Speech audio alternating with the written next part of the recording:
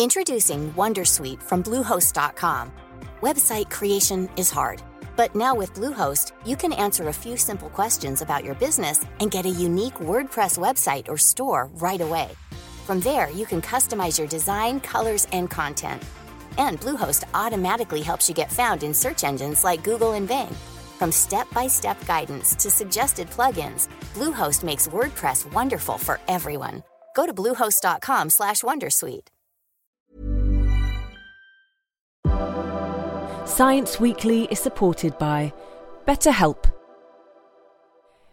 Here's a question. If you had an extra hour in your day, what would you do with it? Watch TV? Read a book? Meet up with a friend? Maybe a little nap? A lot of us spend our lives wishing we had more time. But for what? Perhaps to best answer that, you need to work out what's truly important to you, then make that a priority. Therapy can help you work out what's most important to you. It isn't just for those who've unfortunately experienced trauma in their lives. Therapy can be helpful for learning positive coping skills and for setting boundaries. It can empower you to be the best version of yourself. If you're thinking of starting therapy, give BetterHelp a try.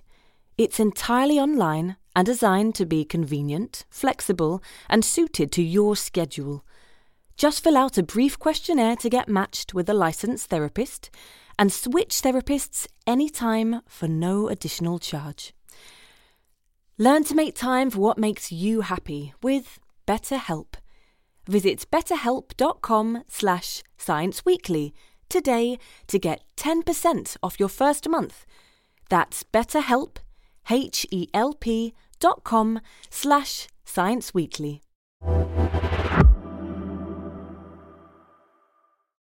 This is The Guardian.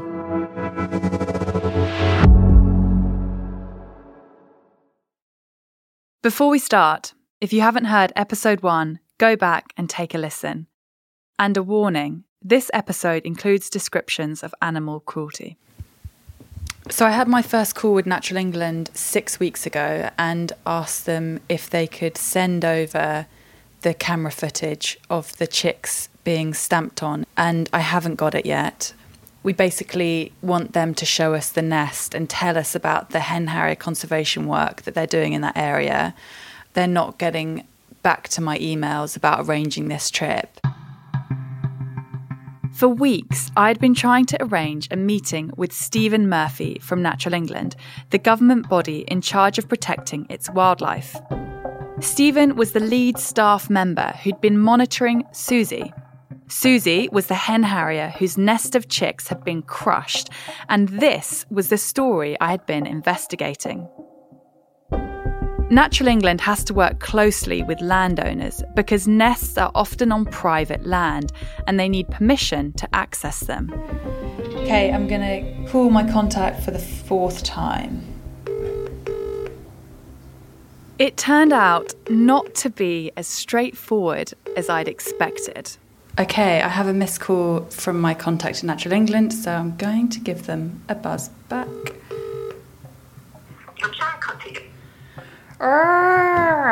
As producer Madeline found out on my debrief calls, I was starting to get frustrated with what was going on behind the scenes. She said they're having difficulty with landowner permissions, and I said, have you asked the landowner permission? And she said no, and I said, so how do you know there's difficulty with landowner permissions? But yeah, I was kind of quite sharp on the phone. So I am at the end of my tether a bit. Yeah. We weren't being told the name of the estate the crime happened on, or even where the nest was located. The message seemed to be, leave this alone, which I wasn't going to do. So in the meantime, I was going to have to approach this from a different angle. If you stop someone in their track there and then, and you get immediate police enforcement the following day, you can literally see the changes within the next season. A hen harrier might start skydancing on the moor, and it's literally like, flicking a coin. We're doing something straight away. From The Guardian, I'm biodiversity reporter Phoebe Weston, and this is a special mini-series from the Age of Extinction. Killing the Skydancer, Part 2. The Perfect Crime. If, like me, you wanted to catch someone who committed a crime like this, how would you do it? The answer took me to the tiny Yorkshire train station of Dent, not far, we believed, from where Susie's chicks had been crushed, on a rainy, windy day. The train station is surrounded by a bleak and beautiful landscape that's been shaped by generations, managed for grouse, sheep farming and forestry. And police say it's a hot spot for illegal killings. It's raining a lot. Basically all I can see is clouds and rain, so I'm wearing my full waterproof gear. I am really excited to finally actually get out on the moors and see where this problem is actually unfolding, and also cool to see how these guys are trying to tackle it. I'd asked Jack and Tom to meet me there. They work in the RSPB investigations team looking into wild bird crimes across the country. Their job is to try and collect evidence of people committing these kinds of crimes and then work with other organisations like Natural England and the police to take cases through the justice system. It means a lot of their work is in the field. Let's have a quick chat. Do you want to park up and we'll maybe jump in the Yeah, you're right. Hi, Nice to meet I'm you. Phoebe. Jack, Nice to meet you. They were exactly what I'd imagined two guys who spend their time climbing mountains to look like. And of course, that's the idea. Jack and Tom don't want anyone to know or remember who they are. They might have looked like unassuming hikers, but in their rucksacks were DNA testing kits, high-spec binoculars and cameras. I wasn't prepared for how clandestine our meeting would feel. Prearranged. Would you mind shutting the window? Yeah. I know it's going to steam us up. My plan had been to take them to a spot near where Susie's nest had been to see how they would, in theory, investigate a crime like this. Unfortunately, the weather meant we were unlikely to see anything at all. So instead, we drove over to take a walk around the area. That is one heck of a viaduct. There we go. Lovely bit of Yorkshire for you. Yeah. Jack and Tom's work depends on them getting tip-offs about persecution hotspots and going out onto the moors and trying to see crimes or suspicious activity. It's basically a stakeout, except instead of a car, you might be hiding below a huge rock or behind some heather. The challenging thing is, to keep yourself safe, you have to be as far away as possible, but not so far that you can't see anything. So you want somewhere with a big view. You want to be recording video evidence of a crime being committed, a bird of prey being shot, for example, somebody placing a poison bait. If somebody does shoot a bird of prey, then you want to find out what they're going to do with it. Are they going to dispose of it on the moor? And maybe you can go back with the police and try and recover it. Or are they going to take it with them? In which case that might give you forensic opportunities. The police could find blood or feathers in their vehicle, for example. And the clincher is the ID. Can you identify that suspect? Where do they go? Do they have a registration plate that you can read? Can you see their face? Knowing where to go, when, and then being able to see something, someone identifiable, is almost impossible. And to add to that, all the person committing the offence needs to do is stick on a mask or a balaclava. Even in the extraordinarily rare cases they do see something, it's even rarer for it to result in a prosecution. As we walked, my mind went back to the chicks. I mean, the one we're looking into, I was shocked by that this is a bird which had a freaking camera on it, and the mother's tagged, and someone goes and crushes all of the chicks. That's pretty audacious. It's a big kind of middle finger to whoever's looking after that. That's and sometimes That's probably quite an apt description. Yeah. And then that just shows not only do they not care for the legislation that's in place to protect these species, but they don't care for people or the conservation efforts put in place to protect the species. And I'm sure that there are estates and other gamekeepers that are absolutely livid when that happens. Yeah. Like the average person would be, but maybe even more so, because each one of those is another black mark against the shooting industry, isn't it? But it's, again, I think it's interesting because it's like, it seems stupid, but also from what I've seen of this case, you get away with it. Like, these chicks were stamped on, the police take 6 months to get an appeal out, and we've heard nothing else about it. So it's like, if I can stamp on a bird of prey, in the nest of a bird of prey that's got cameras on it, I would feel invincible. Like, I can pretty much do anything. The issue is and wildlife crime in general is such a hard thing to police from, you know, an enforcement perspective, because you need that evidential threshold. If you haven't got that, you've got no case to go on.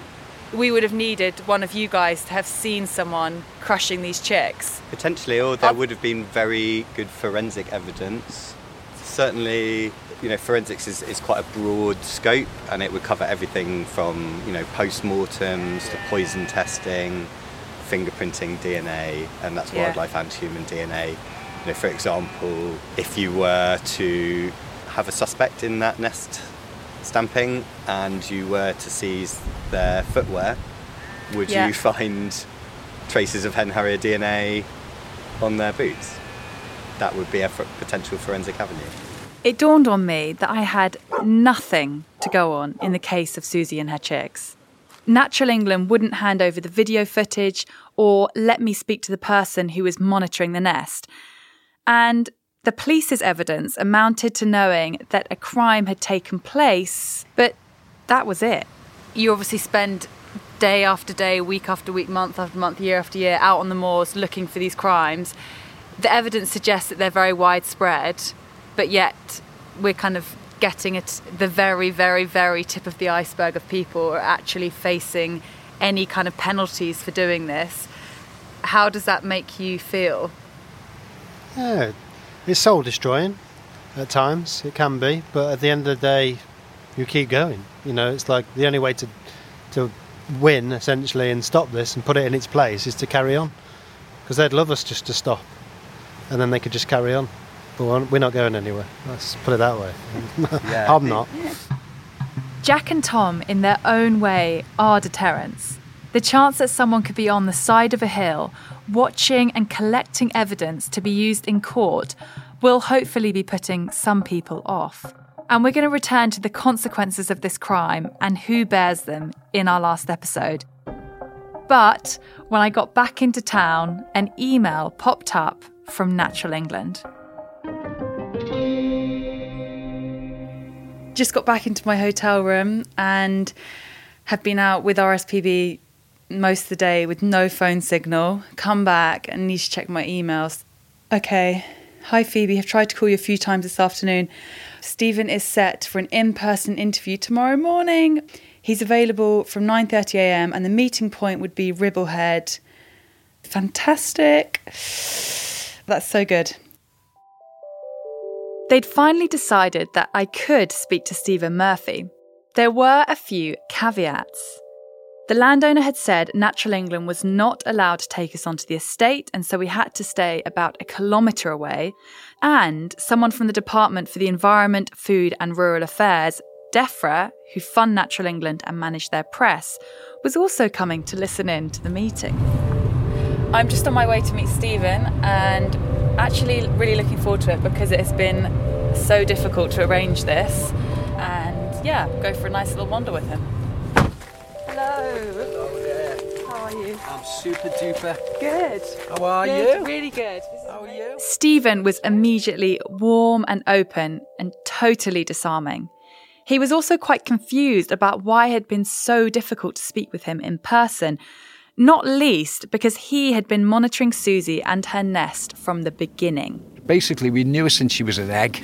I fitted the tag when she was 30 days old. So we go back quite a long way, yeah. And so last year, tell us what happened to Susie. She set up nests on Whernside. Yeah, she got here quite early, actually. There were a number of males about, and one of them managed to woo Susie. Everything was looking good. She had 4 young in the nest. So then what we'll do then is safely monitor that from distance. And then what were the first signs that she wasn't okay? They're really, really good parents, hen harriers, especially the females. Once they've got eggs in the nest, they'll very rarely move more than a kilometre away from it.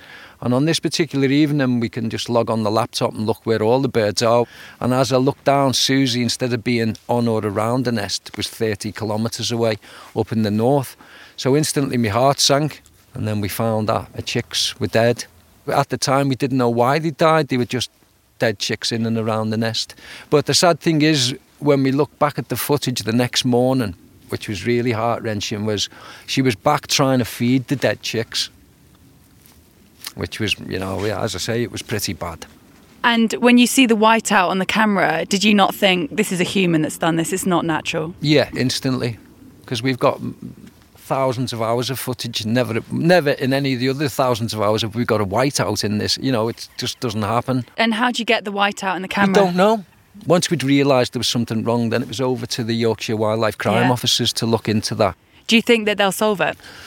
It's difficult to say, isn't it? I don't know where they're up to be fair. We've done everything we can. The camera that was up there, it was, for want of a better term, it was probably a good term, it was hoodwinked. And we put that camera in the knowledge of the landowner. The landowner wanted the camera in this nest, as a lot of these people do, because they want to show, if it does fail, they would like to see why it failed. So you don't think the landowner or the gamekeepers from that estate were involved? We just don't know. Okay. We haven't got a clue, to be fair. Yeah. Who do you think did it? I've not got a clue. Because, we could call it an isolated incident. If we look at in the bigger picture, there's 31 young fledged from this same estate since 2018. So that seems to me that there's something going right for the birds over here, and hopefully that was an isolated incident. So we know it's difficult to actually do anything about these isolated incidents, but we also know it's generally going the right way. We are now seeing that maybe there's been a reduction in the intensity of the persecution, and the hen harriers are prospering from that, or they're certainly going the right way. I contacted Natural England about this later.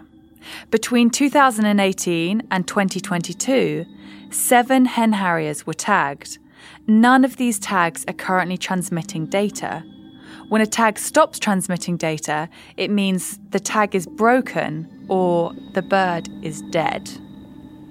What do you think about the RSPB report from lockdown, which showed that persecution in England had been at its highest for years? I suppose persecution it's certainly still out there. We're not saying that it's in any way gone away, and we've still got a long road ahead. These birds are far from safe, yeah.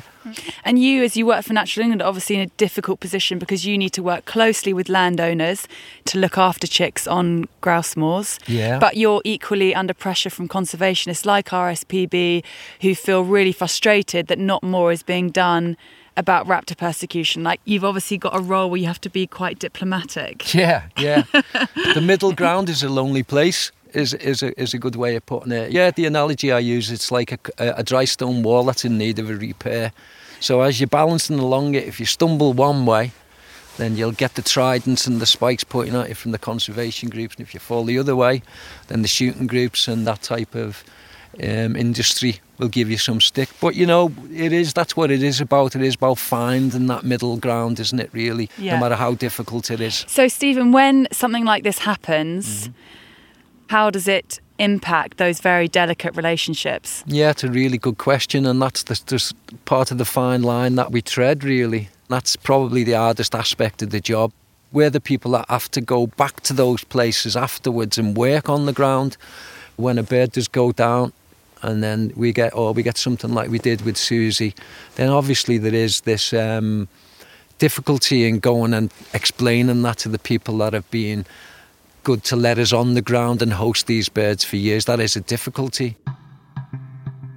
Just a pause here. When I listen back to this interview, I wish I'd pulled Stephen up here. Of the 190 individuals convicted of bird of prey persecution-related offences between 1990 to 2021, almost 3/4 had connection to the game shooting industry, and 67% of them were gamekeepers. So, gamekeepers employed by landowners are often the prime suspect when a bird of prey has been targeted on a grouse moor. So, In retrospect, I was surprised that what Stephen was concerned about was breaking the bad news. Tell us about Susie now. Susie is about 4 kilometres from us now. I went and had a look for her this morning, but, you know, if these were that easy to see, they wouldn't be as exciting as they are to track and everything. We wouldn't need trackers. So I didn't see her, but I did see her mate. What Susie will be doing now, she'll be measuring him. How good is he? Can he help me bring these chicks up? And so she could be laying eggs Yeah, now? probably today, actually. This is roughly a good day for it to start today. Are you going to get a camera on her again this year? Well, it's all down to the landowner. If the landowner wants that, we will, but we'll certainly push for that. After meeting Stephen, I also spoke to John Holmes, Chief of Strategy at Natural England. He emphasised that Natural England recognises raptor persecution has been the main factor driving their decline over the past few decades, especially where they are perceived to come into conflict with driven grouse moor management. During my investigation through a Freedom of Information request, I had found that the British Association for Shooting and Conservation, or BASC, one of the main grouse shooting organisations in the UK, has given Natural England £46,000 since 2016. John told me that he did not see this as a conflict of interest, and that BASC has made the contribution because it has stated a commitment to helping improve the prospects of raptors and hen harriers. When I asked Natural England about why they hadn't wanted to speak to us about Susie's case, they said, Natural England has a duty of care to not prejudice any potential investigation and has been careful not to release information that may put birds at risk of persecution, including detailed location and operational information. In arranging interviews with members of staff, we seek to be accountable while ensuring our operational staff can carry out their duties. I could understand why Stephen and Natural England spoke positively about how hen harriers are doing and the role of grouse moor landowners in facilitating that, because they have important partnerships to maintain. Without the ongoing cooperation of shooting organisations, landowners and gamekeepers, they can't do their job. But at the same time, a lot of their work tagging and monitoring hen harriers exists because raptor persecution continues. Using a few details people had given me over the course of the investigation so far, and studying the map of the local area, I'd managed to piece together a rough location of where Susie's nest was likely to have been. So I went out to see if I could get closer to it. Right, I've worked out really loosely where this nest is. I also know that hen harriers nest at around 400-ish metres. So I've followed the coordinates of the land, looked at the railway line and come up with a spot where I think the nest could be about. This is really rough, but I just want to go and have a look at it to see what this land looks like. Let's get wet.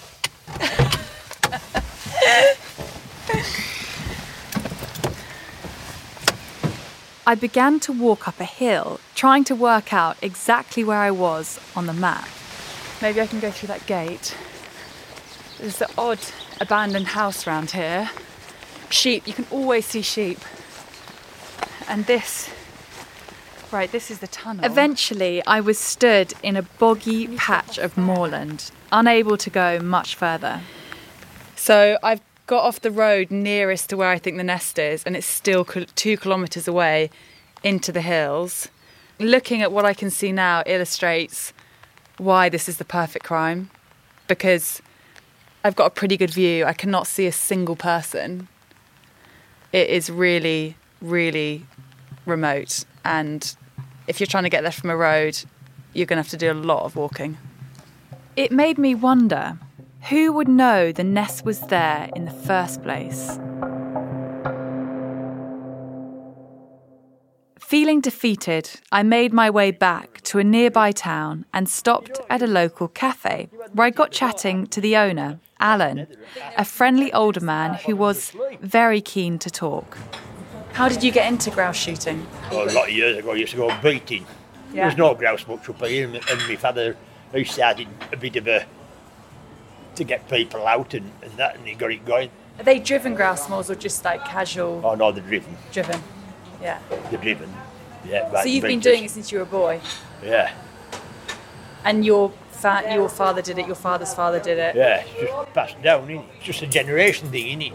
But so you're very pro grouse moors, and can you just explain why you're pro them? They bring a lot of revenue into Dales. All shooting brings a lot of revenue into Dales. Yeah. The hotels and everything gain.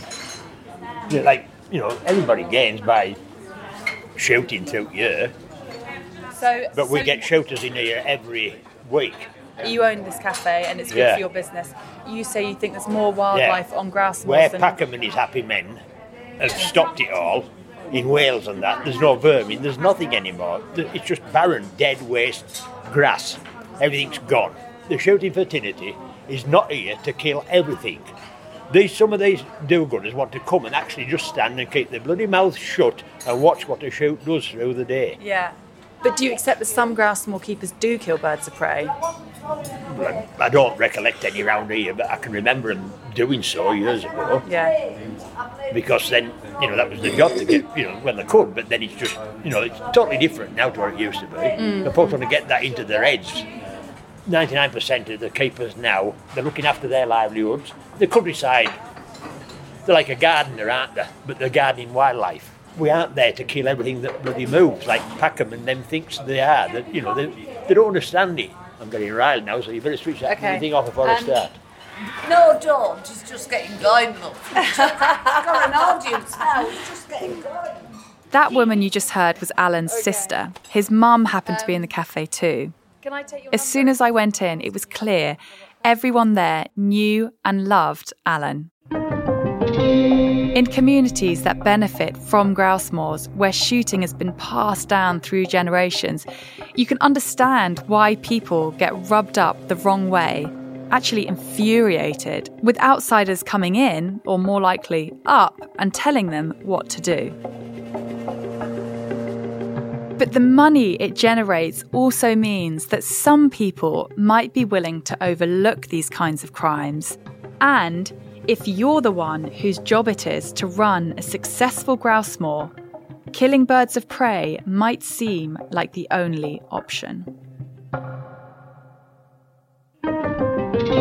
The people that are doing it are almost certainly looking at their own income and then the income around the community, and they believe that that is necessary. Some commentators reported that recreational shooting has transitioned from a quaint country sport into a multi-million-pound industry.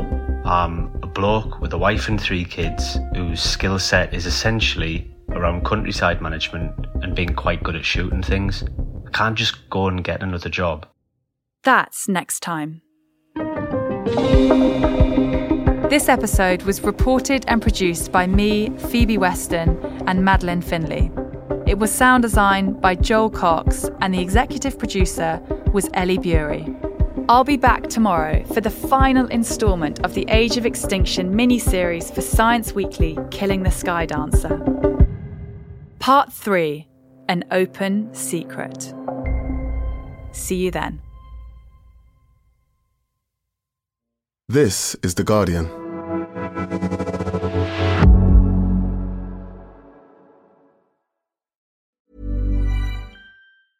Selling a little or a lot? Shopify helps you do your thing however you cha-ching. Shopify is the global commerce platform that helps you sell at every stage of your business. From the launch your online shop stage to the first real-life store stage, all the way to the did we just hit a million orders stage. Shopify is there to help you grow. Shopify helps you turn browsers into buyers with the internet's best converting checkout. 36% better on average compared to other leading commerce platforms. Because businesses that grow, grow with Shopify. Get a $1 per month trial period at shopify.com/work. Shopify.com/work. Tired of ads barging into your favorite news podcasts? Good news. Ad-free listening is available on Amazon Music for all the music plus top podcasts included with your Prime membership. Stay up to date on everything newsworthy by downloading the Amazon Music app for free or go to amazon.com/news ad free. That's amazon.com/news ad free to catch up on the latest episodes without the ads.